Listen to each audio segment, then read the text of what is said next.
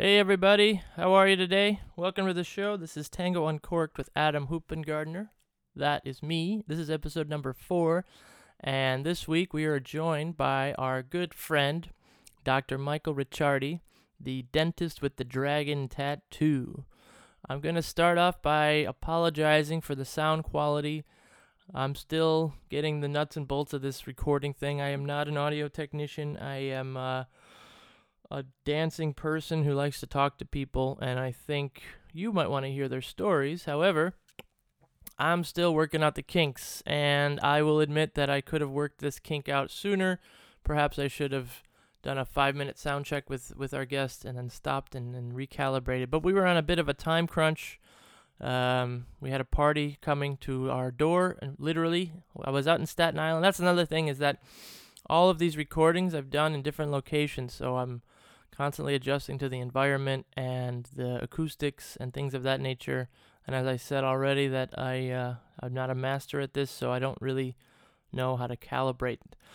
Anyway, I think we had a good conversation. I hope you will enjoy it and you'll be able to deal with the sound imbalancement. I did my best to adjust it, but overall it was a fun conversation. It went by pretty quickly. I know it's an hour and a half long, and that can seem kind of daunting, but he has a lot to offer. He's a really smart guy. We had a nice discussion about many things. I will break it down in the show notes. Also, if you enjoy the show or shows thus far, please subscribe or leave a review or click on some stars. And Dr. Mike had a really nice party on Friday evening at his place in Staten Island. It was like a mini milonga. It was his second. The first one happening the end of last summer, I believe. This one was a special occasion. Our good friend Joanna is moving to the City of Angels, and she came here from DC a few years ago and has been a pretty fun part of the community, a nice person to have around, a good person to get to know, and she'll be taking off for the Bigger Apple at the end of the month, and we're going to miss her, but luckily Tango's a small world and we'll probably cross paths again. I've yet to dance in LA, but I hope to try it soon. Met some nice people out there, have come to visit us, I should say, and they all seem pretty lovely. What else is going on? It's Monday. I'll be broadcasting this tomorrow, and I think this week I'll go for that interview with Alexis Rosen. We'll see. We have Jack Hanley DJing Tango Cafe on Wednesday. I'd also like to mention the Cleveland Tango Bowling Marathon is happening at the end of July, and registration is filling up. It's going to be a great year. I can tell already by who's coming, who's on the paper, who's on the sheets. I run that with some good friends of mine, Alberto and Michaela, who are based in Cleveland, Ohio, and have done an amazing job developing the community there. Community development is how do I say this? The community development part of Tango is the hardest and often most underappreciated aspect. People don't seem to realize that a lot of the legwork that is done for free, and it's done out of love and a passion to just keep this thing going.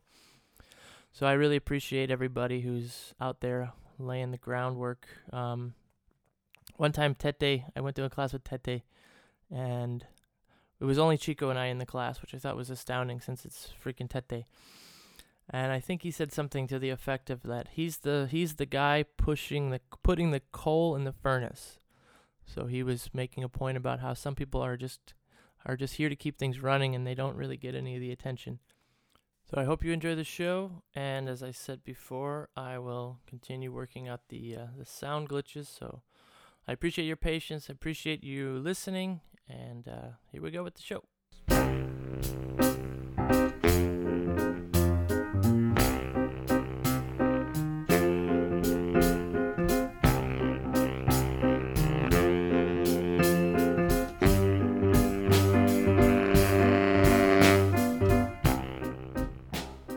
I can hear.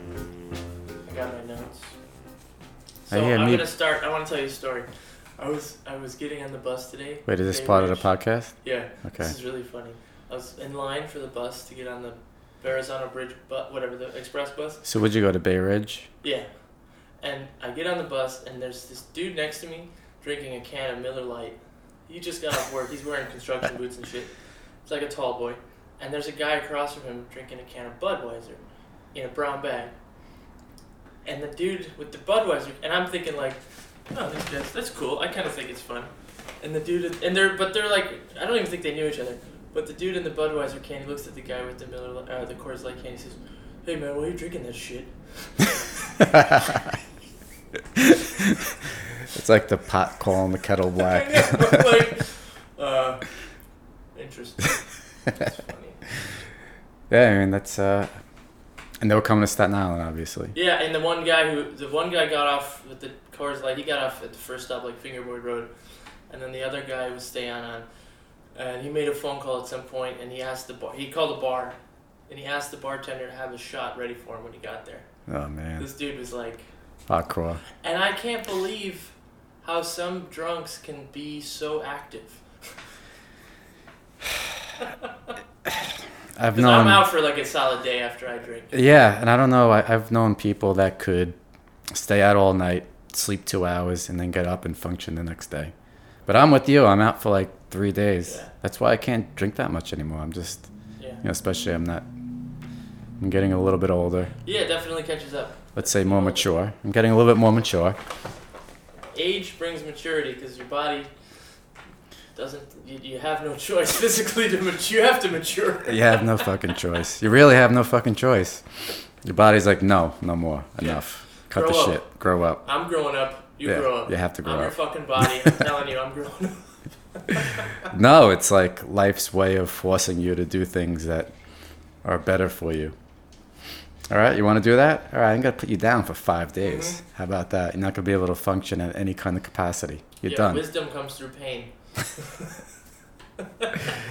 You're laughing, but that's fucking true. I know. You know?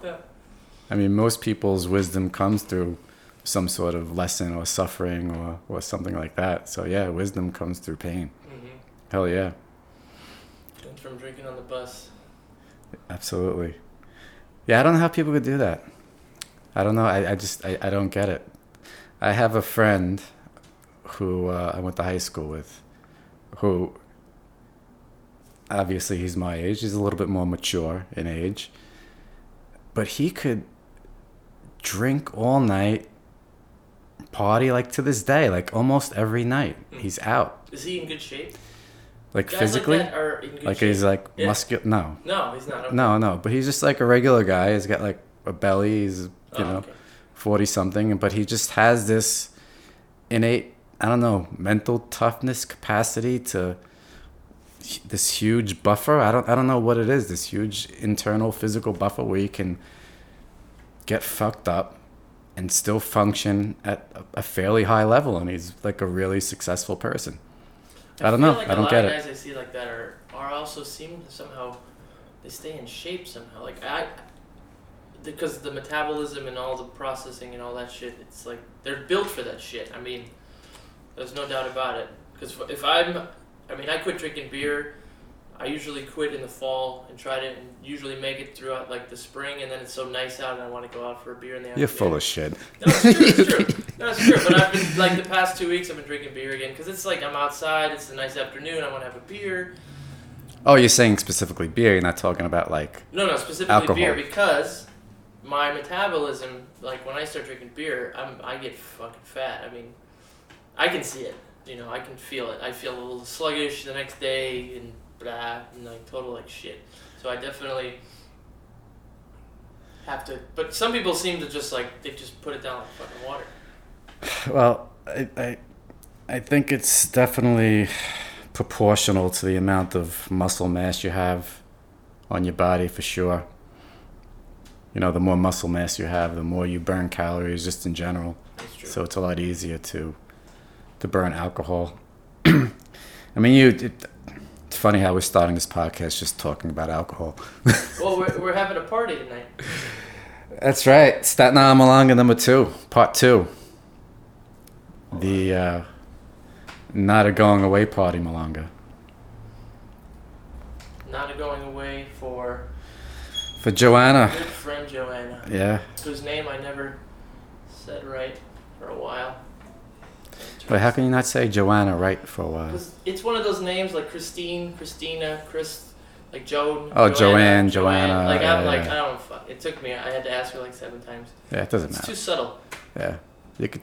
It doesn't matter. Christine. But you can like cut it short, and she'll still answer. I'm sure. Yeah. She might get mad at you She's though. polite. Yeah. Well, she's polite sometimes. Yeah. She'll call you out on it. But she's moving to California in a couple of weeks, and she's been my tango partner for what? Year and a half, 2 years. We've been doing a lot of classes together.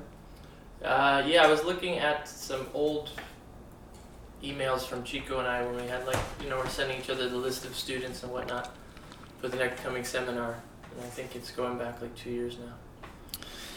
Yeah, I was curious, like what's next for Dr. Mike, who, by the way, is the guy I'm talking to on the show today. We didn't introduce you yet. I mean, I'll introduce you in the introduction. Well, I want to introduce me now. I want a proper introduction. You can't do this podcast without doing a proper introduction. So we're 6 minutes in, and I'm going to introduce my guest today. It's I've had this issue with names. I've realized I can't pronounce any of my guest names besides Rebecca and Dan Dunbar. So that's half. That's 50% of doing it right. But your last name is Ricciardi?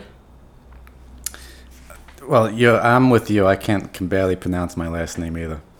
All right. Well, for some reason, I don't know why. Because I have my own unique accent. I don't know really what it is. Like, people don't even know where I'm from. I've gotten Boston. I've gotten London. How do you say park the car? Park your car? All right, you're not from Boston. Yeah, so... So it's Ricciardi. Ricciardi. Some people say Ricciardi. Some people say Riccardi. Well, because of the way it's spelled. Yeah. I would think... I at first thought Ricciardi, because of the I after the double C's. But technically, if you're Italian, that would probably be the correct way of saying it. So, we're here with Michael Ricciardi. Close enough. Just fucking with A dentist with the dragon tattoo. Forever Do your known. patients know you have a dragon tattoo? I don't see why they would. I mean, actually, it'd be weird if they knew, because that means you'd have to literally show every single one of your patients. Yeah, I mean, that would mean I have to work topless, which I'm not opposed to working topless, but it's against OSHA rules, and I could probably lose my practice. Yeah. But there's some patients that do know I have a dragon tattoo. It was okay to announce that. Yeah, I mean, when you see me on my office, I'm wearing, I have my getup, my uniform, my scrubs, and then I have a long sleeve black shirt that goes underneath it that covers up all of my tattoos. So not only do I have a dragon tattoo, I have a tiger tattoo, I have a samurai tattoo. So basically I have 2 half sleeves and my full back covered. Some patients know, some patients don't. It's not like I announce it, but I'm not, opposed to showing people that are interested. I mean, not opposed. Again, I don't take off my shirt in the office, but I do have photographs of my Right. arms and my back. And So if the topic comes up, you might say, like, oh, check this out. hell yeah, especially if they're people that are tattooed themselves. Right. There's a very big subculture of that. And you want to make them feel comfortable. I mean, just having people in a dental chair, it's an uncomfortable situation anyway. Yeah. So anything that you can do to make them feel more comfortable, like they trust you, whether it be like, oh, you have tattoos? I have tattoos. Or, I'm with you. I get it. I understand where you're coming from. It's just all about having a comfort level with people. What was the reason you got into dentistry to begin with? Was it a desire for stability? No. Financially, or was it more of an interest in the medical field? So dentistry for me was kind of an accident. I mean, I wouldn't say necessarily an accident. I have one of my older cousins is a dentist. So it's always been in the kind of arena of possibilities of professions. When I was a sophomore in college, I was a chemistry major, and my father somehow found out that the dental boards were coming up, and he's like, why don't you take the dental boards? And I'm like, okay. So I walked in, took the dental boards, what would that consist of? What kind of questions did they ask? There is. Do you like teeth? No, because you don't know shit about teeth at the time. It's like no, it's all science questions. Oh, It's organic chemistry, inorganic chemistry, biology, but physics. that topic of interest, which is very broad, could have taken you in many directions then. 'Cause Oh, absolutely. organic chemistry, biology, all Yeah. I love working in a lab. Like I enjoyed like I was an organic chemistry freak. Like like I was one of those rare people that actually liked it. Like I enjoyed it. Organic chemistry is different than inorganic chemistry. There's less math, which was better for me. I wasn't really a big fan of math. And it was more visual and perceptual. So you can see molecules and stuff coming together, and one molecule comes in and another molecule leaves, and that kind of thing. So I was able to kind of visualize it a little bit better. So I enjoyed spending time in the organic chemistry lab doing research and stuff. So yeah, it was just I walked in. It was like a walk-in, took the test, and it was my junior year that I took the test and applied to like 3 schools, Buffalo, Stony Brook, and NYU, and made NYU and Buffalo, got waitlisted for Stony Brook, and that was after my junior year of college, so I didn't even graduate college. So literally like took the test, made a couple of schools, made my choice, went to Buffalo. And why did you choose Buffalo over staying here? Well, I wanted to stay here. I'm from New York. I'm from New York City. I grew up here. Like to me, like there's no better place than New York City. All my friends were here, and my father was like, what kind of student loans you're gonna come out with in NYU? Oh, I see. Yeah. And I was like, good point, Dad. Yeah. The funny thing is, it's actually kind of an interesting story. Well, we don't want to hear your stories, Michael. Fuck you. No, when I went for my interview for NYU, it was like a blizzard. Like it snowed like 2 feet that day. Like normal weather in Buffalo. Yeah, it was like normal weather in Buffalo. When I went for my interview at Stony Brook, the same thing. It was a blizzard. It took me like 6 hours to get home from Stony Brook. I went to my interview in Buffalo. It was February. It was like 70 degrees and sunny. So you got fucked. I got fucked, man. They lied to me. you got fucked. So it was great. I was just like, oh, this isn't so bad. And it was just a matter of, for me, it was a smarter choice because it was a state school. And at the time, it was like the 5th ranked dental school in the country. So it was like a really, really good school too. I mean, even now it's still pretty good. Yeah, it's... Eric, our friend Eric went there recently. And, all around, like Buffalo is like a solid state school, but at the time it was like, as far as dentistry goes, it was really highly ranked, and the student loans weren't nearly as big as NYU. So I took the trek up to Buffalo. What's the program, 4 years?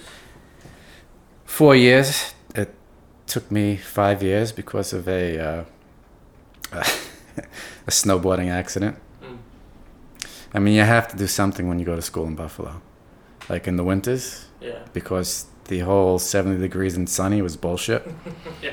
Like literally snows every single day. Like every day I was like hacking ice and snow off my windshield to get to school. So it's either you become an alcoholic, which probably happens a lot in Buffalo, or you learn some sort of like winter activity. And for me, it was snowboarding. So when you got into the accident, that like put you up for? You were injured enough that you were out. Yeah. So it was my junior year. Is that when you got into painting? No. Like Frida. Because she got into painting. Because she got fucked up, right? Didn't she break her back or something? I did. Her back. Yeah, I did get into painting. That came after dental school, though. Okay, because you did show me a painting of snow and snowboarding or something. Yeah. So that's why I'm putting that together. Okay, but it's not the same time in life. It was a few years after. Okay. Yeah, it was my junior year, and me and my friend was celebrating like the end of midterms, spring semester, junior year, and we went to the mountain, did some runs, had some lunch, and then Drank some margaritas. Which has loosened me up quite a bit, I must say. Yeah, the margarita will do that. And yeah, I was going down a run that I've been down 100 times because that was like my home mountain. And I went down there, like went to that mountain all the time.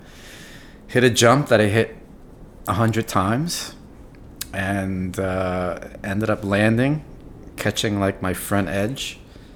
And when you caught my front edge, it like slingshotted my body forward, and I slammed my face and my shoulder into the ground, and it was just horrendous. It was like a disaster. My friend came back to me, and he was like, "Dude, your face is fucked up." And I was like, "No, you don't understand. I can't move my right arm." He goes, "Dude, your face is fucked up." It's like, I can't move my right arm. So he picked me up by my left arm. Of course, I had my roommate was this like surfer snowboarder from not surfer skier from Santa Cruz, California. And he always used to tell me, he was a little bit older than me. He's like, "Dude, you don't want to go down on the sled." He goes, "Whatever you do, don't go down on the sled."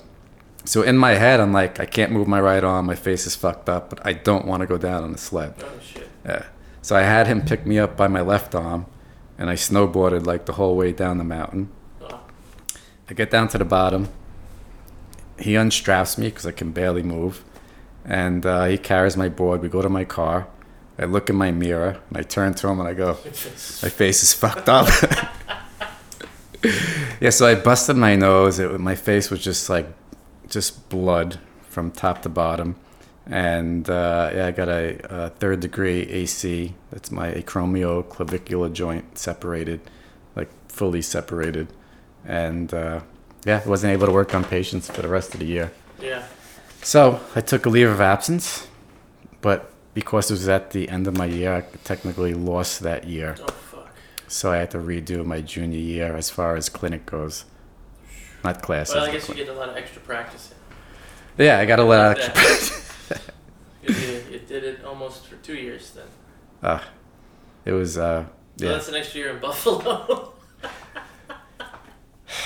It was, up until that point, the hardest thing that I ever had to do. Right. Like, literally, I mean, think about it. Like, a school like that, medical school, law school, dental school, is just so taxing mentally and emotionally as far as the quantity of work that you're doing. That to have to do that over again and spend an extra year was just like heartbreaking. And not only that, like compound that with like seeing all of my friends like moving on and me staying back was just like, yeah, it was hard. So coming back after that summer and coming into like the class that was underneath me was probably one of the toughest, but it definitely was the toughest thing I had to do up until that point in my life. But like you said at the beginning, pain, yeah, right. Wisdom. I literally came out with like friends from both classes, you know. So I had like some of my best friends now are from the class that I would have graduated with, and from the class that I did graduate with. So you get to go to 2 reunions. Yeah, I don't care about the reunions, but it's just it's just meeting the people and making the friends, and because in the end, that's kind of what it's about. It's about the connections that, for me, it was about the connections that I made. Yeah. And I made like really, really tight connections in both classes. So as difficult as it was getting into the accident and having to spend another year in Buffalo. Well, also just having to spend all that time healing. Fuck. Yeah, it's painful as shit too, man. I had a cold sore the other day. That sucked. What was that? So I got a cold sore the other day. I thought that was bad. Fucking pussy. Cold sore. I was just fucking around. Yeah, man, that was So, I remember the first day you came to Tango, a Tango event with Michaela and Alberto. And we were still on the other side in the long room. and they were performing, right, or something? It was a Wednesday night at Tango Cafe, yes. And you're her dentist and good friends with her father. I'm her dentist, and I'm very tight with her dad and her mom. Her dad was my Tai Chi teacher for many years. Yeah. And friend. Yeah. So you come in and you start chatting with everybody, like, so effortlessly. Well, it was, it was something, like, I remember Michaela, like, showing me, like, a tango video, I don't know, like 6 months before, a year before, and, like, I really had no interest in it. Like, I was like, whatever. Yeah. I didn't even know what it was, to be honest with you, and I had, it was like people dance. I'm like, who gives a shit? Like, I really didn't care.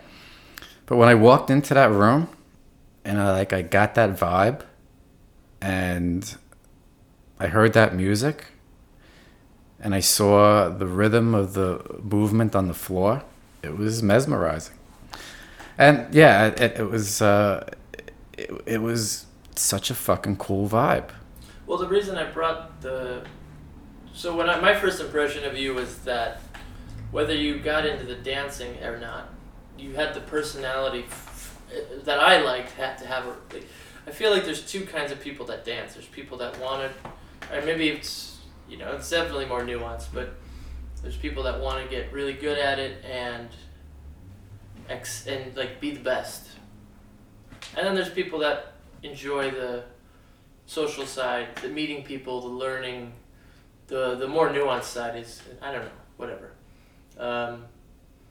It's not that you don't want to be good at it or even be better. What are you trying to say, suck? No. But it's not competitive. No. And it's it's interesting because I'm reading this book right now, and it's all about the difference between competitiveness and cooperation.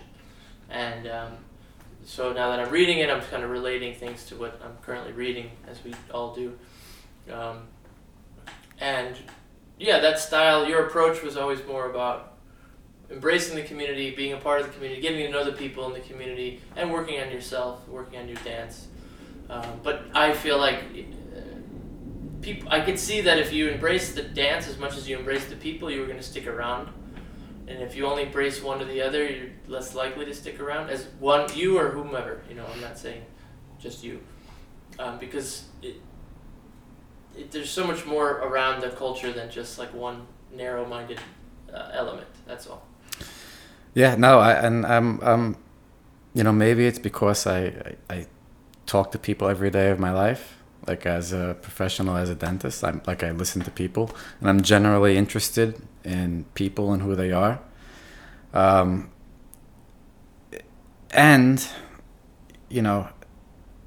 I think maybe one of the reasons why some people don't stick around, especially leaders, because tango is so difficult. It's not the easiest thing. And, I kind of felt that I was meeting so many interesting people that the draw to me also was the people. It was, I saw the beauty in the dance. I saw the depth in the dance. But I've met such amazing people, So I think for me, especially, in the beginning where you suck for a long time, a year, 2 years before you even feel somewhat comfortable on a dance floor. And I had no personal dancing background. I'm, probably technically, if you're not a good dancer, I had no dancing background. I was shitty, and my kind of way into tango was realizing the beauty and the depth of it, and also the people, for sure, the people. I kind of had a little, I don't know, I wouldn't say motivation, or the way I got dances was I became friends with people. Yeah, but this is what I tell, students who are newer, and I try to announce to people at people ask me oh, I'm not getting any dances. I said, well, do you know anybody here? I mean, get to know people. I think most people, it's not like a fucking dog and pony show where, if you walk in the room and yeah, for some people, you know, they're gonna glom onto that. Oh, I see the woman with the pretty shoes or the sexy body or the guy who looks great, and they're all gonna try to get to dance with those people. But I think most of us are gonna dance with people we love and care about and want to appreciate. Yeah, or you have a connection with. Or yeah, and the connection you generally develop. And it doesn't have to be a dancing connection. It could be a personality connection, or Absolutely. You know what, I just like this person. Mm-hmm. You know, and they're just starting out, but you know what, she's a cool girl, or he's a cool guy, and yeah, we'll dance. Yeah, and that's what's so cool about tango itself, because you can dance at a certain place. You know, the dance is it's never the same. So if you're dancing with a newer person, you hold it down, you know, you chill out. If you're dancing with a more experienced person, you know, you add more, whatever. But it doesn't. You can dance in so many different ways that you can basically dance with so many different people. But what for me makes the decision ultimately is, do I really care about this person? I want to be in their arms for 10 to 12 minutes. Yeah. You know, yeah. It's not even about level, you know. Yeah, and listen, there's definitely a hierarchy in tango for sure. But like everything, yeah. Yeah, but for me, my way around the hierarchy was to make friends with everybody. And it wasn't like I planned it, but I generally liked them. Like, I would talk to people. I would just, you know, if I danced 1 or 2 times a night, I was happy. But I was also happy being social and bullshitting with people and talking to people and getting to know them. So that when I did ask them, well, they would ask me, like, do you want to dance? Like, you're sitting here talking to me for like 20 minutes. Yeah. Let's dance, you know?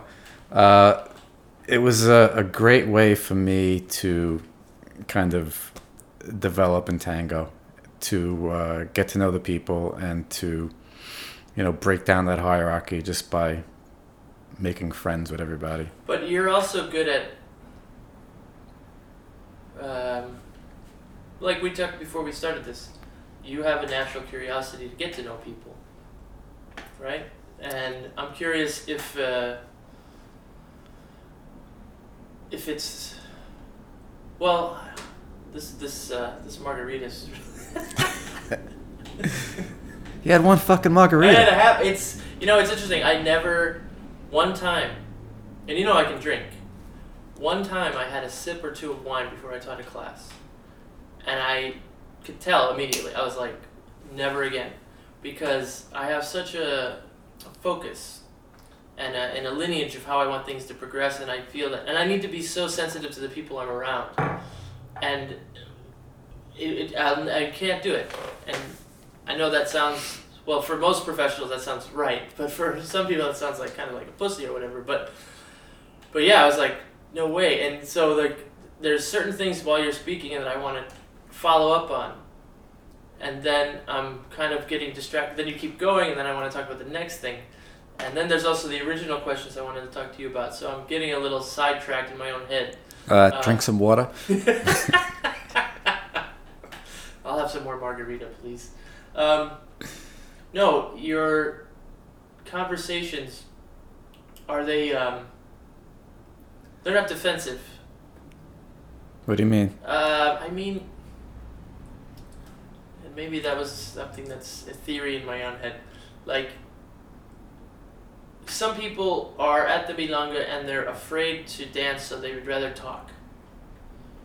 And I'm curious if maybe you didn't think about it that way. Maybe, I don't know, maybe this is a stupid question, but were you avoiding the dance floor by having conversations, or were you just getting to know people? No, I like people. Okay, I mean, because I think I have that tendency. Yeah, no, I was definitely not avoiding the dance floor by getting to know people. Okay. But by getting to know people, it actually made me dance more in the end. Yeah, because sometimes I sit and chat, and then I'm like, oh my god, this has been so long, should I ask now? I mean, it's been 20 minutes. Like, and then sometimes I'll sit and chat because I'm like, I don't know if I want to. I don't know. There's like a lot of, maybe I'm just overthinking all these situations, but. Yeah, I mean, again, I've been dancing 4.5 years now, so it's that was definitely more in the beginning, where it was more chatting, less dancing, and now it's probably more dancing, less chatting. Yeah. So the kind of tides have turned a little bit. But I do like to engage, newer people that come onto the scene, and I'll dance with whoever. Like you said, I find that for me, dancing with somebody newer is challenging, but in a good way. It's like, yeah, you have to slow down. You have to keep it simple. You have to focus more on, what's going on in your body and their body. So, you have to be very clear. You have to be clear. You have to be super clear. Like if you dance with somebody who's more experienced, they can make up for a lot of the things that you leave out or neglect. Absolutely. I mean, you dance with a professional dancer, or and it's like you feel like, wow, I'm great. And I think for leaders, it's even worse if you only dance with, let's say you only dance with a professional dancer once a week. Maybe you take a private. If you go out dancing socially, you have no idea how much she's compensated for. No, it's true. And it's like, well, how come it's not? And then I hear people say, and I might have said it myself a long time ago, like, well, they can't follow, they don't understand, But it's really like, when you dance with a beginner or a newer dancer, you really have to have a clear focus on exactly what and how they're gonna communicate with you, and them are gonna communicate with each other. Yeah, and that's something that I take not only into my dancing, but into everything that I do. That I feel like if there's a miscommunication somewhere, it's my fault. It's like somehow I'm not being clear, or somehow I wasn't clear enough. I mean, that could be anything. Like if something doesn't go in a certain direction that you plan or you want to, it's just like, all right, is it the other person's fault or is it your fault? Like, could you be more clear? And it's the same thing with dancing. It's like, with a follower that is less experienced, how clear are you being? How simple are you being? And how clear are you being with the language you have available? Because, language itself, like the spoken word, it's interpreted so many different ways by the individual who's expressing it and who's hearing. I say a word because it means this to me. You hear the same word because it means this to you. And then in the dance, it's movement communication, and again, I move a certain way because this is what I feel is going to communicate to you, and then you're going to receive it another way. And then, so to me, like, the great secret of life, and going back to maybe the idea of wisdom, is adaptability. It's like adaptability is survival.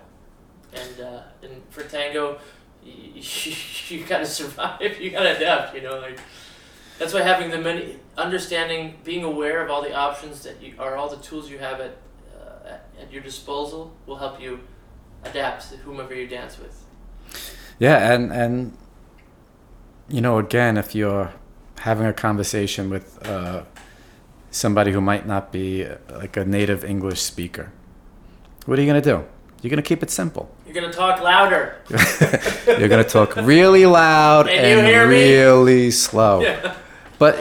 But seriously, you're gonna keep it as simple as possible. Mm-hmm. If English isn't their native language, and they're just learning, you're gonna keep it simple. A long time ago, I was with a Japanese woman, and I was studying Japanese, and I got so hung up on the conjugations, and it's Japanese is kind of intense, and her brother, because he had come here and learned English, and so he had experienced learning a language, and he said communication is your goal. Keep it, like, for now, get your point across. Don't try to make it sound perfect, because you don't even know how to communicate the basic point you're trying to make. And sometimes we get lost in those details. We try to perfect things before we're even aware of what we're trying to do in the first place, Yeah, and me, like, even in the English language, I barely have a grasp of the English language. Yeah. And it's my first language. I just try to keep, everything as simple as possible, even in English. And as far as authors, that would be like Hemingway.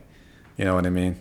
Like, he's simple and straightforward and easy to read, But on the opposite end of the spectrum, be like somebody like James Joyce. Yeah, that guy. Who's just, you can't fucking read it. Yeah, it's just, I don't even know. I tried. I've tried to read James Joyce too. I'm thinking of, or is it? Oh yeah. It probably is. Yeah, it's challenging. Or Hart Crane. Yeah, Ulysses and I think Finnegan's Wake and Mm-hmm. some of those ridiculous books that you can't read. And for all you people that can read James Joyce, Go fuck yourself. yeah, bullshit. You definitely still don't understand what he's trying to say. So I wanted to know because I guess I kind of can put it together in my head because I've started with nothing and developed some kind of, but I'm not a dentist. I'm just curious how one goes from graduating school to now you have a practice here, you have patients, you have a nice house. How immediate is that, or how long does that take to build? Did you start at another practice or another place? Well, I kind of got out of dental school and I did my It's not residency. only as a teacher. I'm sorry to interrupt. Like a tango teacher, you know what I need? I need shoes and a nice pair of clothing. You need fucking hundreds of $1,000s worth of equipment, and that is not something I don't. No, I wish all I needed was shoes and clothes. I know. Seriously. And that's kind of one of the benefits of me not having to pay, $500,000 to NYU in student loans. Yeah. And having gone to Buffalo. So I had significant student loans, but nothing compared to, what I would have had. So yeah, it was getting out of my residency and then finding a job. And back in the day, you looked in the newspaper, like the New York Times. Right. And got a job, and every interview that I went on, it was this shitty office, because when you start out, unless you know somebody, you go into crappy office after crappy office. And I hate to say this, but I ended up taking the job that had the cutest girls working in the office. I figured I needed a reason to go to work. I'm sure tango people will understand. Yeah. Whether they're male or female. I get it. It's am I going to take the shitty office with the ugly girls or the shitty office with the cute girls? Yeah. And are you at that point doing kind of grunt dentistry, fillings and this simple shit? You're not, because now you're a fucking master. You're doing so I do a lot of that'll fuck people's lives up forever. Yeah. I do a lot of high end reconstructions and stuff. Yeah. So basically, I started out doing grunt work. Again, when I mean shitty offices, I mean when you get out of school, unless you know somebody. Because of my Medicare. Yeah. You go in a basic office, and I had this one patient who, I was doing a lot of work on her. And everything that I was doing was failing. And I said... but, she was okay. Well, she had a lot of... No, it's not like I was, fucking her up or anything like that, but, It just wasn't, sticking or whatever. No. She had, she was, really compromised as far as her situation goes. And then I'm all right, let me try doing this. And then that would fail. Let me try doing that. And then that wouldn't work. Right. And that kind of, put a spark under my ass, and I'm I'm not gonna go through my profession just not being able to fix people like this. So I found out who to study with. I went down to Florida. I studied with this guy Pete Dawson, and then the big change was, at that time I met a good friend of mine who was a ceramist, who was also on this path of growing and learning. So we started doing a lot of these classes and everything together. And then I went out to Seattle to this place called the Koi Center. This guy became one of my mentors. Probably the best dental educator in the world. And, definitely world renowned. You can go to China and people know who he is. And probably in the past 100 years, the most significant person in the field as far as growth and change. So he became expanding the field and doing predictable treatment based on science. And so he became my mentor. So I went out there and I studied with him for many years. And again, then I left the crappy office, I went to a better office. Mm-hmm. Kept on learning. Went from that office, then went to a better office. And my whole thing was saving money, and I wasn't going to open up my own practice until I was able to handle anything that could walk into my office. So, yeah, I practiced probably for about 8 or 9 years prior to opening up my own space. Is this your first space? And this is, well, it's not necessarily my first space. My first space was in Manhattan on 39th and Madison. And I rented space there. And so then you I had moved. access to the equipment you needed. Because Yeah. Is that how it normally works? It can go a number of different ways. You could buy an existing practice. You Okay. could rent out space in somebody's office and build there. Yeah. So I ended up on 39th and Madison, and then I moved down to Washington Square West. And I rented space on Washington Square West. Do they so in dental school they teach you the medicine? Do they teach you the business? No. So that's really interesting. Yeah. Because you gain all these skills and then it's kind of like.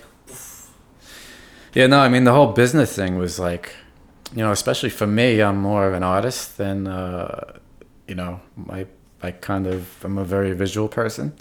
So, learning the business side, I had to, hire consultants and bring people in and kind of teach me how to run an office, deal with overhead and deal with staff and taxes and payroll and all this kind of stuff. So I got a really good accountant. And I got a consultant to help me, manage my office and figure out how to run an office. And then that's kind of how I learned the business side. Wow. So yeah, it was a whole nother ball of wax. It was a whole nother way of thinking. Again, that's not necessarily my strong suit. So I make sure that I have people around me that can do it. Like if I didn't have my accountant, tax season comes every year. Probably try to kill myself. But tax season rolls around every year, and all my quarterlies have been paid and everything has been taken care of, and it's worth it to pay that person to do that. It's for me. Mind and it's So it was the business side. I kind of learned, you have to learn on your own. It's sink or swim. You start a business, it's like any other business. You have to deal with overhead, you have to deal with staff, you have to deal with and you have to deal with the whole dentistry part. It's not like I'm managing an office and I'm just managing an office. I'm working all kind of roles. So so then I went to Washington Square Park, and after Washington Square Park I came back home, back to Shaolin, Staten Island, from the Wu-Tang Clan. Has the reality of what the work you do is so, like, I teach people how to dance tango, and I try really hard not to, I don't think I've ever walked into a class and just been like, just fucking do the cross, I don't care. Like, I really give it my all, but it's not really at the end of the day gonna like change somebody's smile or fuck them up for life. Has the stress, have you ever felt that enormity of pressure, or has it dissipated over time, or do you still feel it? How is that? Because that's a lot of responsibility. Yeah, for a long time it was hard to, a lot of people can go to work and leave their work at work. Mm-hmm. And for many, many years I was never able to leave my work at work. Like, it was always... But no, I see what you mean. Yeah, no, but even like now I could actually leave my work at work, But for a long time it was, it's extremely stressful position, profession. And part of it is because people are stressed coming to you. You have to make them feel super comfortable, and occasionally there's some discomfort that comes along with it. And you also have to deal with the fact that, things don't always go perfectly. Managing risk. Managing risk in what you do, and it takes experience and a lot of time to realize that not everything does go perfectly, but know when it's going to go well and know when it's not going to go well. And let's say you're in the middle of a procedure and it's not going to go well. I mean, because it's not like you can call your dad, or you know what I mean? Like, you're not going to call somebody, fuck, I can't finish this, can you come over here? have you ever felt like you might not pull this one off, and then you did, or maybe you didn't? I don't know. Like, what happens if a dentist can't do it? Yeah, I mean, that's a good question. No, it's a good point. And there's only been one time in my career that, like, you know, I was doing a surgery, really, really difficult extraction. And I had to call my oral surgeon friend and say, can you take this one over? But that was it. That was just once, and that was a long time ago. But it's humbling to do that. Yeah. But you have to put the patient's care first. Yeah, not your ego and all this. So yeah, like if you ever get into a situation that you feel like this is above what I can do or be above my training, close it up and send them out. You know. Oh, but you can at least close them up and send them out. You're not, you know, there's a. Yeah, I mean, there's. You can like temporarily. Depends on how deep you're going, yeah. but you know, but yeah. Again, I do a lot of complex reconstructions and I do surgeries and stuff like that. So I'm trained in a lot of that stuff. So I kind of know the risks that are involved before I'm doing them. Yeah. So I haven't, again, that was kind of in the beginning of my career when that happened. I haven't got myself into that situation.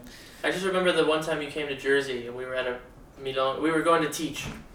And there was this older guy, and he's like, oh, you know, he recognized you. I don't know if you remember this. We were in Red Bank. Oh, yeah. And he looked at me, he's like, this is the dentist that the other dentists go to. I was like, God damn. It's Dr. Mike's serious motherfucker, you know? Because I think that guy was a dentist, or maybe not, but he was, or he'd come to you. Yeah. So, yeah, it's not like you're just doing... It's like you're the pitcher on the baseball team. You're not just the guy in the outfield. I mean, in your field. Like no, again, it's I had that one. You decided to sign up for the... Take it as far as you can go, kind of. I mean, kind of in my opinion, that's kind of what you should do, though. Well, yeah, but a lot of people don't. And there's nothing wrong with not feeling that way. But that's just how you go. You do Tai Chi. I don't know how long it's been since you've been, you know, knee deep in it, but... You also took that pretty far because you were going on retreats. I mean, I guess any Yahoo can go on a retreat, but you were showing me the moment when you were like, there was like 30 people in a circle around you, and they were like bouncing off of you, or in Colorado or something. It was in Sedona, in Arizona. Yeah, and that was with Michaela's dad. Yeah, I know. Yeah. Rick, right? Rick, yeah. So you get pretty far with that too. Yeah, I have this thing where everything that I do that I'm into, I kind of take it deep, you know? I mean, even the tango. Oh, yeah. Well, like, I've been doing it for 4.5 years without really missing. I mean, there's certain things like tango, you can't, well, people do, but you can't really not do it deep if you want to actually enjoy it. Yeah. And listen, there's certain things that you're more proficient at than others, you know? So, like, you know, I was very proficient at like something like Tai Chi. I'm very proficient at my profession. Tango in the beginning, I wasn't very proficient. You know, it took a lot of. It was probably, you know, it was super difficult. I mean, it was, you know, I wasn't young anymore. I wasn't 20 years old. Like, I mean, you started when you were what, 21? 21, yeah. You know, I was like close to 40. You know, when I started tango, and having been proficient in many things in my life, and then having to get up in the New York City tango scene and suck in front of a lot of people, you know, when you're not really used to sucking. Yeah. You know, or you haven't sucked at something in a long time. Yeah, it was difficult, but you know what? I mean, that's how you grow, and that's how you learn. And yeah, I'm the type of person that when I get into something, I go deep. I'm not a dabbler, you know. I mean, I do a lot of things. I've done a lot of things, but I've done a lot of things pretty deeply. Yeah, I think tango attracts people that are... Crazy? That are deep. So I have this, like... Because I think you would have interesting insight. I don't know where this came from the other day. I was just thinking about things that I might want to talk to you about. Potential. People's potential. I think a lot of people don't when I was younger, I was just fucking up all. I mean, I don't know if that's the right way to put it. I just, you know, basically I heard this a lot. You have so much potential. When I'm talking young, I'm talking like 15, 16, you know. And I feel like there's a lot of people, you know, just in life that, for whatever reason, they don't want to or even acknowledge they have potential or believe in themselves enough to try to achieve anything. And curious what motivated you. Is it a motivational thing that you are intrinsically going deeper, or do you think you were motivated by something or someone a long time ago, you know, to go to medical? What sort of sparks your drive, your ability to use your potential and grow? Yeah, I mean, I don't think it's a motivation. It's just, you know, you brought up the word curiosity earlier. Mm-hmm. You know, curiosity with people. And again, it's more than a curiosity. I get into something and I'm curious about it, but then it's like I need to know how it works at its depth, you know? Like this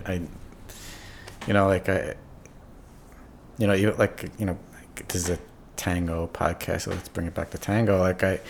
I'll see somebody like Horacio dance and like I could see the depth there. Like even when he's not moving, like I know there's so much shit going on. And it's like, it's this need to know. I don't know, sometimes it's like kind of like a curse, like that I'm not a very, you know, surface type person, that, you know, I can't just like glaze over things and be like, oh, that's nice. But like, I need to like find out why and how. And I think that it brings something out of us, of the self, like,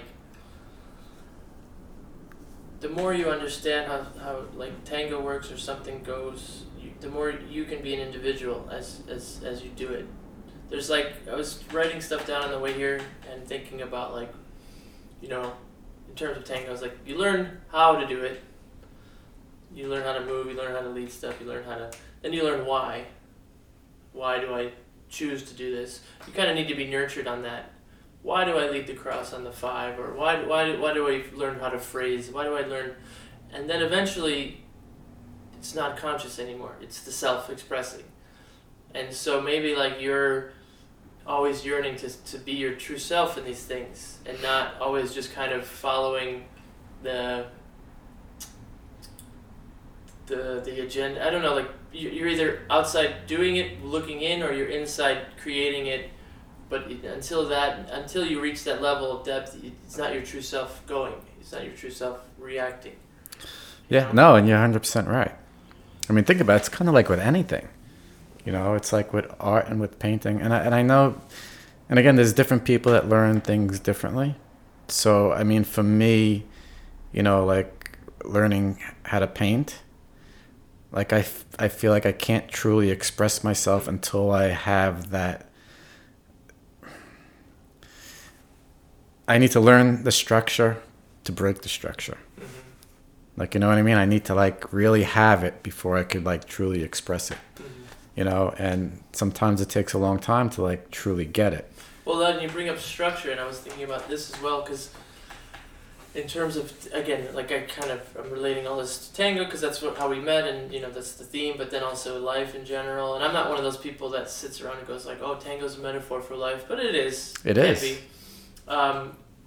There's like, I was thinking about social structures, and it's interesting because I saw the Frida Kahlo exhibit yesterday, and when she finally got a show in New York, the writer for the magazine, I forget which one, if you read the review, it's kind of condescending. It's like, oh, you know, the wife of Diego Rivera, the little lady, da da da da da. But this is like, you know, going back to a different era, and she read it and she loved it, you know. That's what they said in the exhibit. Nowadays, you know, you hear that and you're like, what the fuck? But this is a structural way of thinking. This is like, this is the way it is. So you were saying something about breaking the mold, breaking the structure. sometimes it's in order for an artist or a dancer to move something forward, they need to find their voice. And I think if you intentionally try to break a structure, you're just as phony as if you never really learned it in the first place and you just pretended to do it. But if you're just expressing your voice, then maybe you're breaking a structure, maybe you're just helping an art form grow and evolve. I think like something that bothers me is the word traditionalist. Like people are like, oh, I'm so traditional, I don't, it should always be like this. And in a way it's like, well, then we should always treat people the way we treated them 20 years ago. And where do you draw the line between like progress and growing something and still respecting its roots, but not being married to like the original concepts? Yeah, I mean, and take it back to tango. Like if you're gonna, or like the dentist you studied with in Seattle. Yeah. I mean, you said he's like changed the game, right? Yeah. The beauty of him is that he's so dynamic. Yeah. That he's not stuck in structure. But he had a lot of structure. Yeah. But you get to a point where you don't. It's like if you're a doctor, you just drink a soda. Yeah, no. Doc, we have medicine now. Don't need to drink a soda. No, exactly. I mean, you learn from what comes before you. Mm-hmm. I mean, that's how we learn. Yeah, sure. And then you take that and you're like, you know what, that doesn't work for me. Right. All right, let me do it differently. And that's how progress happens. And that's how progress happens in art, and that's how progress happens in tango. Life. If you was in life, but you can't look at tango or art or whatever and be like, I'm just going to disregard all that because then it's no longer tango. Yeah. Then who the hell knows what it is? You could say, oh, this is tango, but like you never learned the art of tango, so it's not necessarily a derivative of the art of tango or the art of painting or classical painting or whatever you want to call it. So I think it's important to honor what comes before us, but not be held into that. I mean, I had a patient who worked with Picasso in the 40s or 50s or something like that, and he taught color theory at Cooper Union, and we would sit down and just talk. He would come in for appointments, and then we would talk, and he explained how Picasso worked. That he didn't just like go off into this crazy cubist derivative. Like he started with structure and he broke that structure down.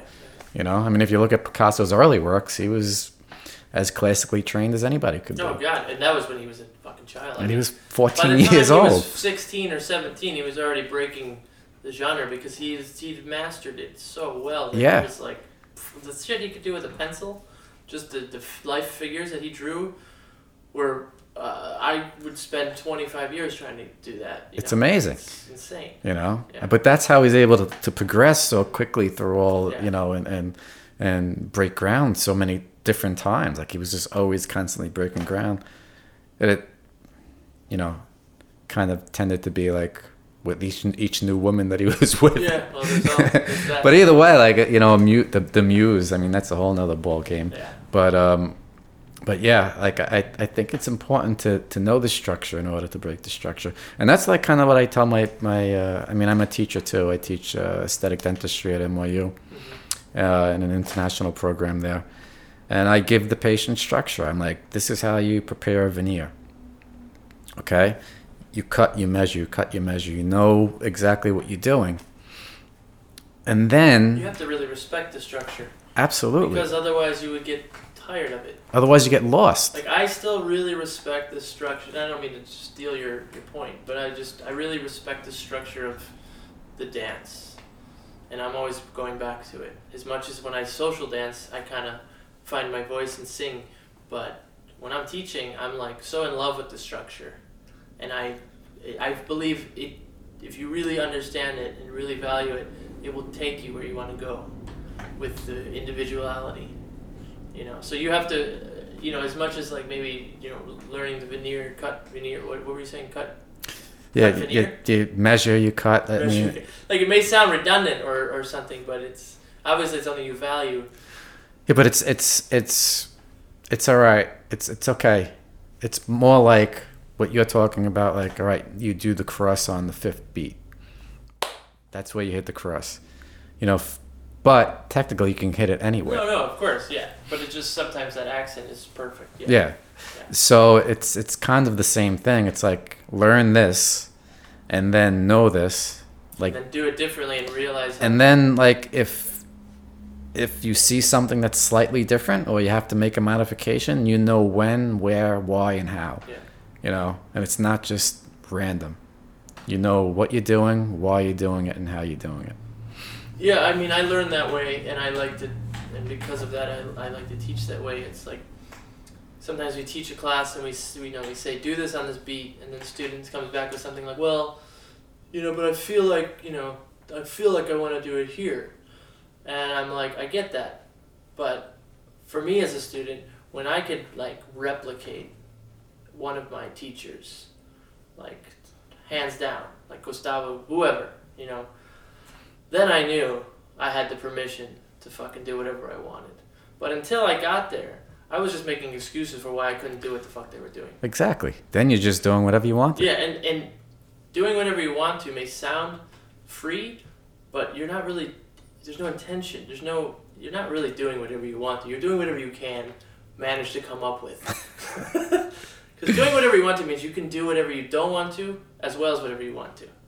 And when you want to do it. When you want to do it. And until you can like fucking copy that shit to the fucking point of the beat, whether it's the two of the vaults or like the most crazy thing, I don't know. I just find that really. Yeah, but that's where the true expression comes. Yeah. That's the true expression, because it's not just randomly doing it, because it's not random. Yeah, exactly. Like it's like you're super specific on when you're doing it and why you're doing it, and that's where the freedom comes. Yeah, that's like Picasso's. Yeah. That's like Picasso. He wasn't random in anything that he was doing. So I want to change the subject because we're gonna have to do another one because this is already an hour and I feel like we have plenty left to talk about. But I do want to talk to you about one thing because we talked about this off the mic. You're a dentist. Do you advocate flossing? Yeah, I do. Twice a day? Listen. You told me it's different when we weren't on the microphone. This is kind of how I feel. Okay. And this is like my true feelings on floss. When you eat, you get shit caught between your teeth. Sometimes. You do, right? Yeah, no shit, yeah. And I'm not saying like flossing will decrease periodontal disease and blah, blah, blah. I'm saying that like you're going to get stuff caught in your teeth and you want to get this shit out. Otherwise, it's going to start stinking up. If you get meat in your teeth, you don't think it's going to start decaying in your mouth and start smelling? Yeah, it does. So that's kind of gross, but like that's the real reason why I floss. Like, you don't want shit in your teeth. I don't want shit in my teeth. Yeah, I don't want it just feels weird. Yeah, decaying flesh in my teeth. Why do we have to end the podcast on this? I just wanted It's like the worst way to end the podcast. No, because I think a lot of people have been misinformed about the importance of or non-importance of flossing. I know I was told because your gum lines recede or this or that, and you're a professional and you're really just saying, well, there's just shit in your teeth, get it out. That's the truth though. I'm not even talking about the consequences of having shit in your teeth as far as bacteria and potential inflammation and bone loss. I'm just talking about like, yeah, get the shit out of your teeth. But it could lead to all that stuff though. It could potentially lead to all that stuff too. And it depends on your susceptibility, of course. Yeah. I mean, there's some people that are more susceptible to gingivitis and periodontal disease than other people. So, yeah, it's all patient susceptibility. There's more people that are susceptible to cavities. It just kind of is what it is. So there's somebody that might never floss ever and never get any periodontal disease or bone loss. Teeth smell like shit. Yeah, but their breath might stink. Breath stinks. Like, why does your breath smell like ass? Oh, I haven't flossed in 30 years. What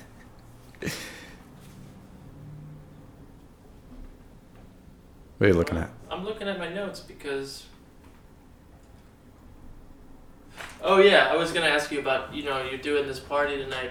You're also really busy though. But have you ever considered like trying to start something in Staten Island?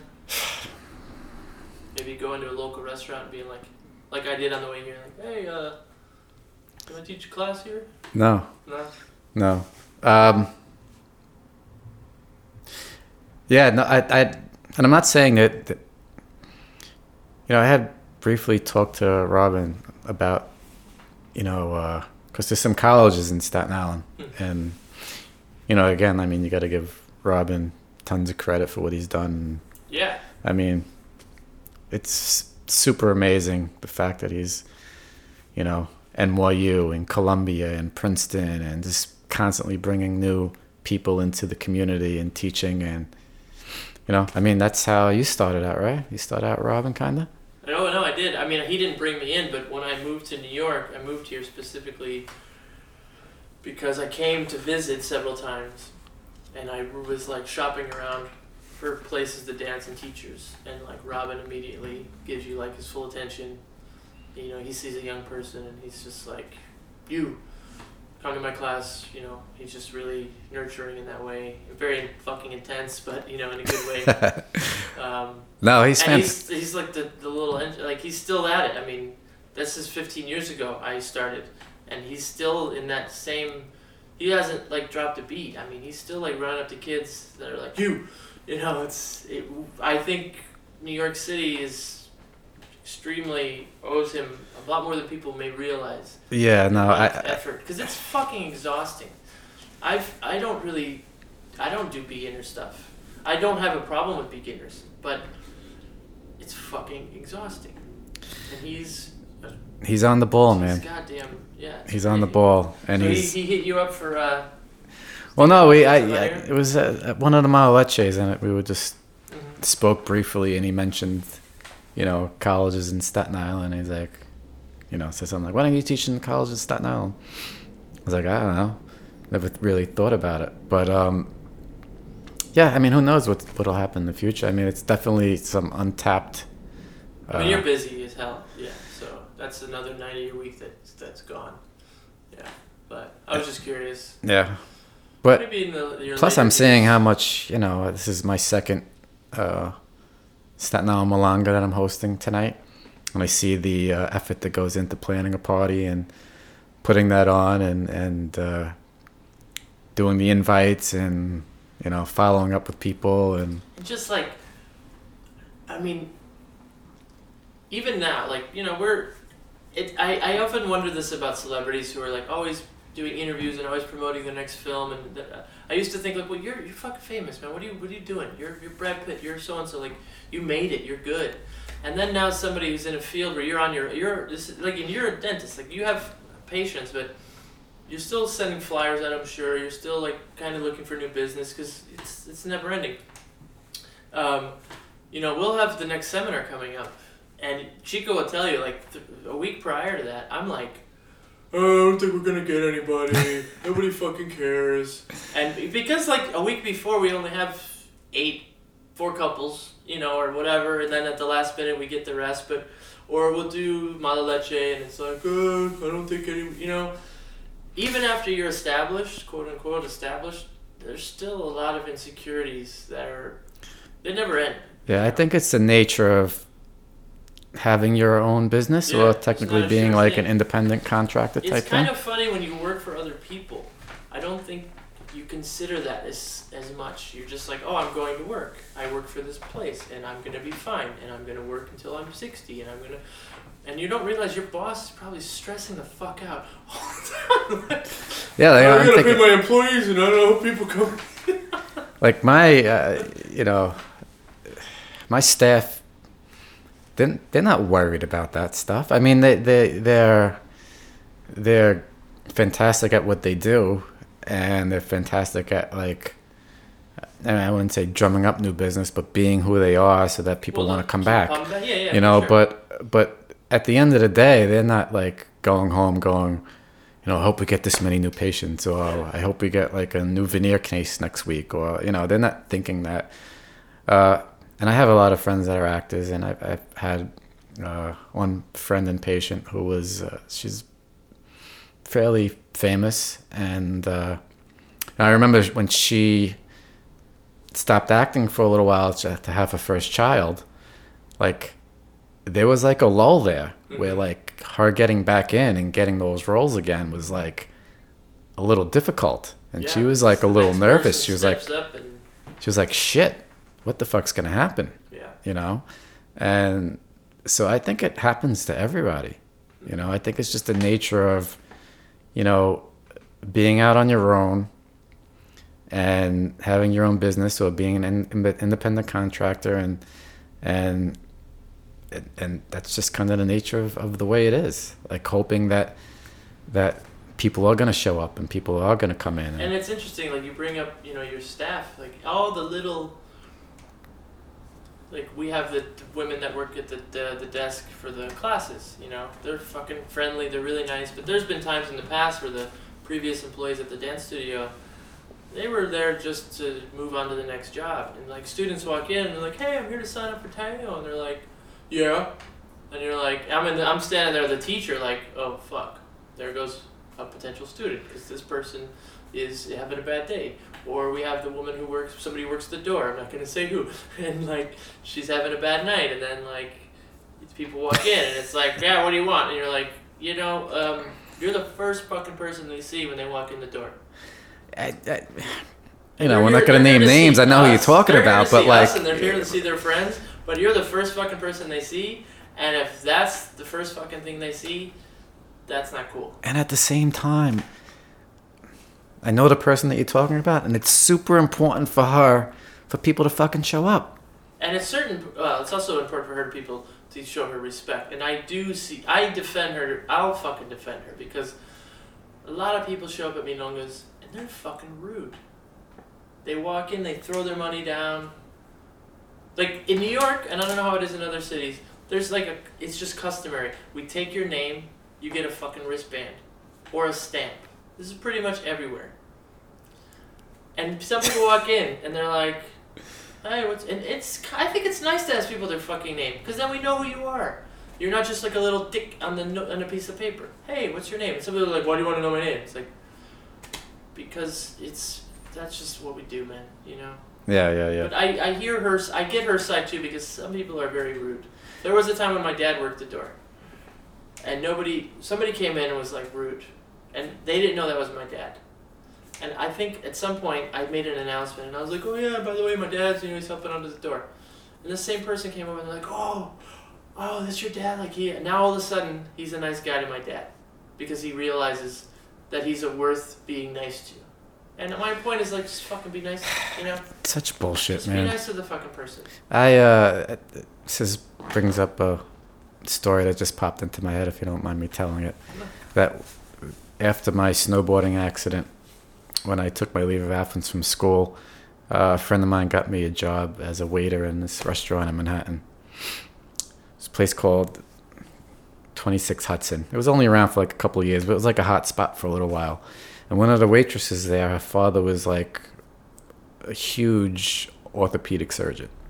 I mean, this guy was like top of the line. And she was there in between semesters at college, and she was the sweetest girl you could ever meet. And she didn't have to work there. She didn't need the money. Her father was like a multi-millionaire. But she was doing it because she wanted to work, and she wanted to make her own money. And I remember like her waiting on tables and people treating her like shit. And I'm thinking like, if only like these people knew that like she didn't need to be here. She was just doing it just because she's a hard-working girl, and she was just having a work ethic.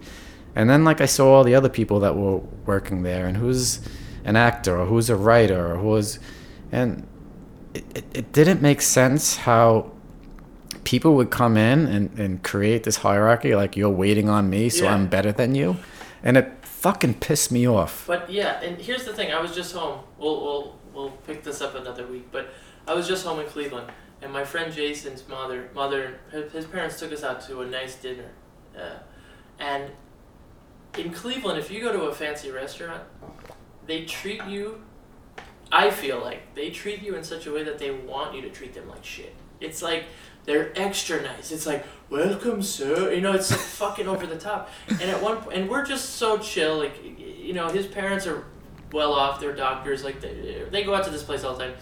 We live in New York, and I go to nice places enough that, like, I'm used to nice places in New York where the waiters, they don't treat you any extra special. It's just, I mean, it's just fucking, it's just normal. So anyway, at one point, the waitress comes over and she's like, I just want to tell you guys, it's such a relief having you here because you're so laid back. And I remembered, like, you know, I used to work at a restaurant like that in Cleveland, and people come in and, like, it's half their agenda is to treat somebody like shit that night. And I looked at this woman and I said, well, of course, we're here to have dinner and hang out. Like, why wouldn't we be laid back and enjoy this moment? And, you know, but it just, and I spoke to Jason because he's living in here now for a long time, but he's from Cleveland, and he's like, yeah, I remember, because he grew up with parents who were, he's like, yeah, like, people who go out here, it's like all of a sudden they're a step up. You're the waiter, I'm here to eat nice food, and means I'm just gonna be a fucking asshole. I don't know. And it's total bullshit. It's almost like the mentality. We don't have time right now to go deeper, but no. Like, let's keep this going because this kind of annoys me too. Standard of like where we live in the world today. Like if I can put somebody below me down, it gives me this step up.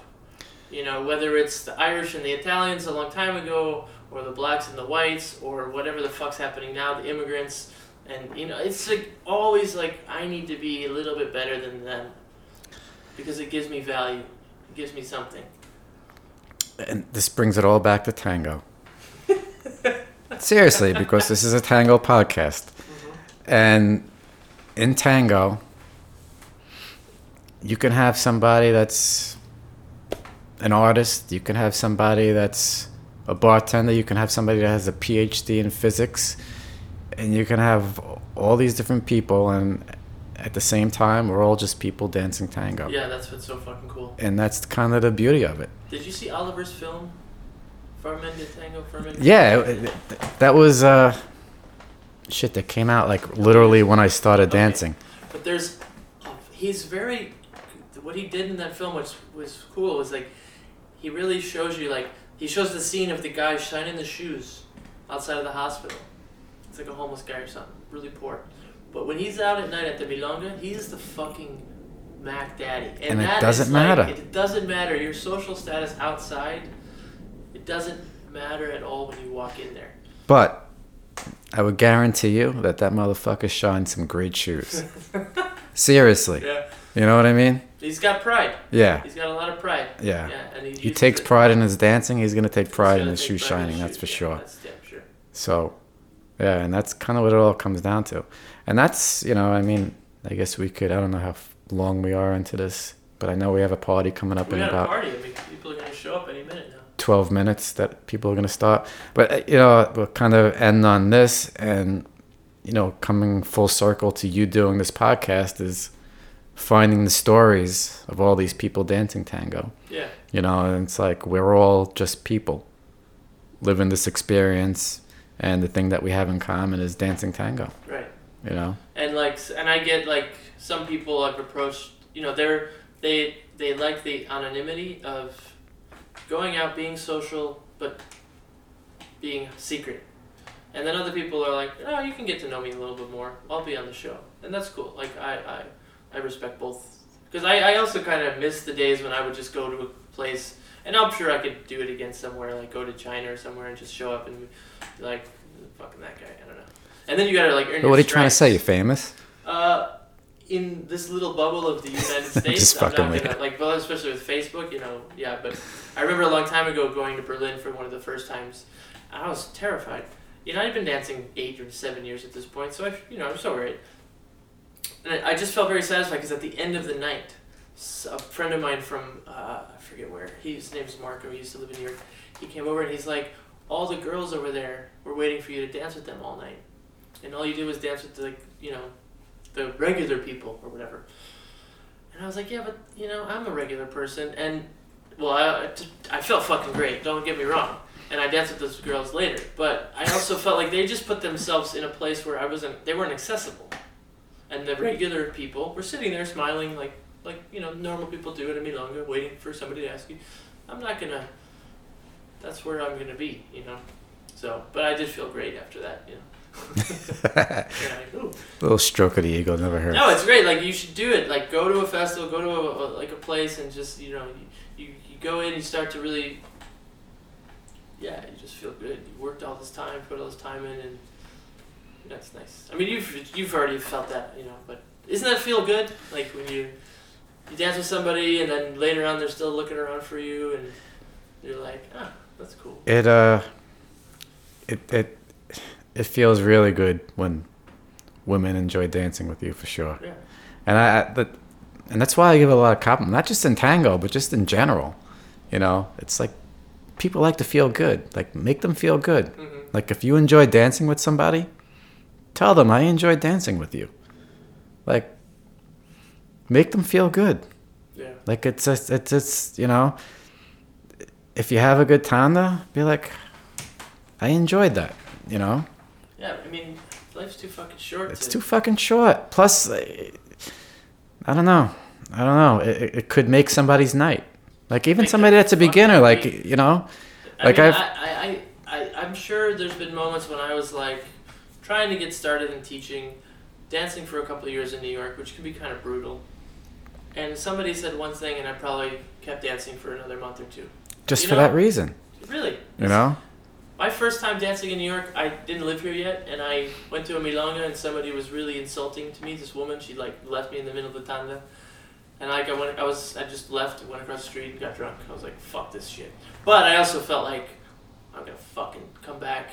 I'm gonna work on this. However, I could have easily quit. A lot of people easily quit in those situations, So I'm gonna bring this into another story. I'm sorry, this is dragging on, but a few years back.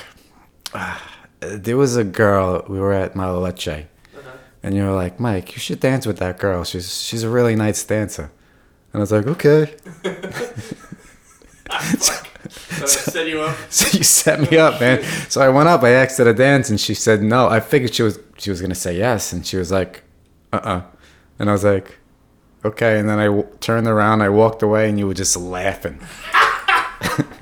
You were laughing. But then, like you said, like, I was like, fuck that, man. All right, there's a reason why she said no. Like, I got to step up my game. Yeah. And then about a year later, she danced with me. Yeah, I mean, that's funny. I wouldn't have laughed if we weren't friends. If you were just like a student, well, you kind of are a student, but I wouldn't have I might have laughed because I just do that. But this reminds me, when I was studying with Thomas Howland, who's a beautiful teacher, we were in Toronto for a festival, and I was sitting next to him, and this woman who I really wanted to dance with, Cecilia Gonzalez, was sitting at the bar. I don't think I've still danced with her yet to this day because I never fucking see her.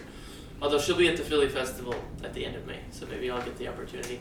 Anyway, she's sitting at the bar chatting with somebody, and I'm just, for the life of me, trying to get her attention, And I look at Tomas, who at the time was my mentor, and I'm like, yeah, I can't get her attention. He just like,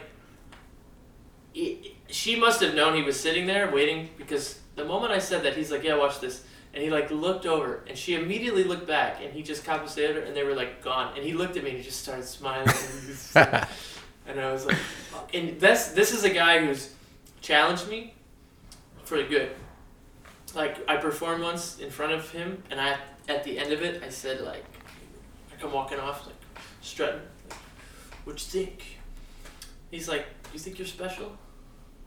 And I was like, what?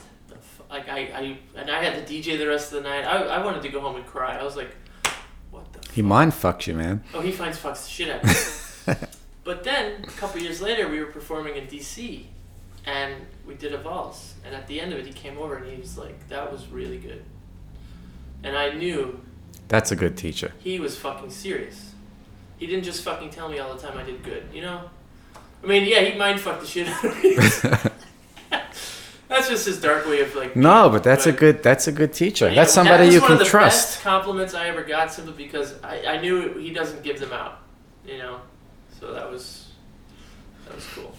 All right, so I just got a message from Chico. She's waiting outside in the rain right now. Oh, okay. I guess we should wrap this. I want to finish up. When you make me proud, I will finally compliment you. I just want to put that out there. Maybe it's tonight. All right, we're going to wrap this up. What, the margarita's not good?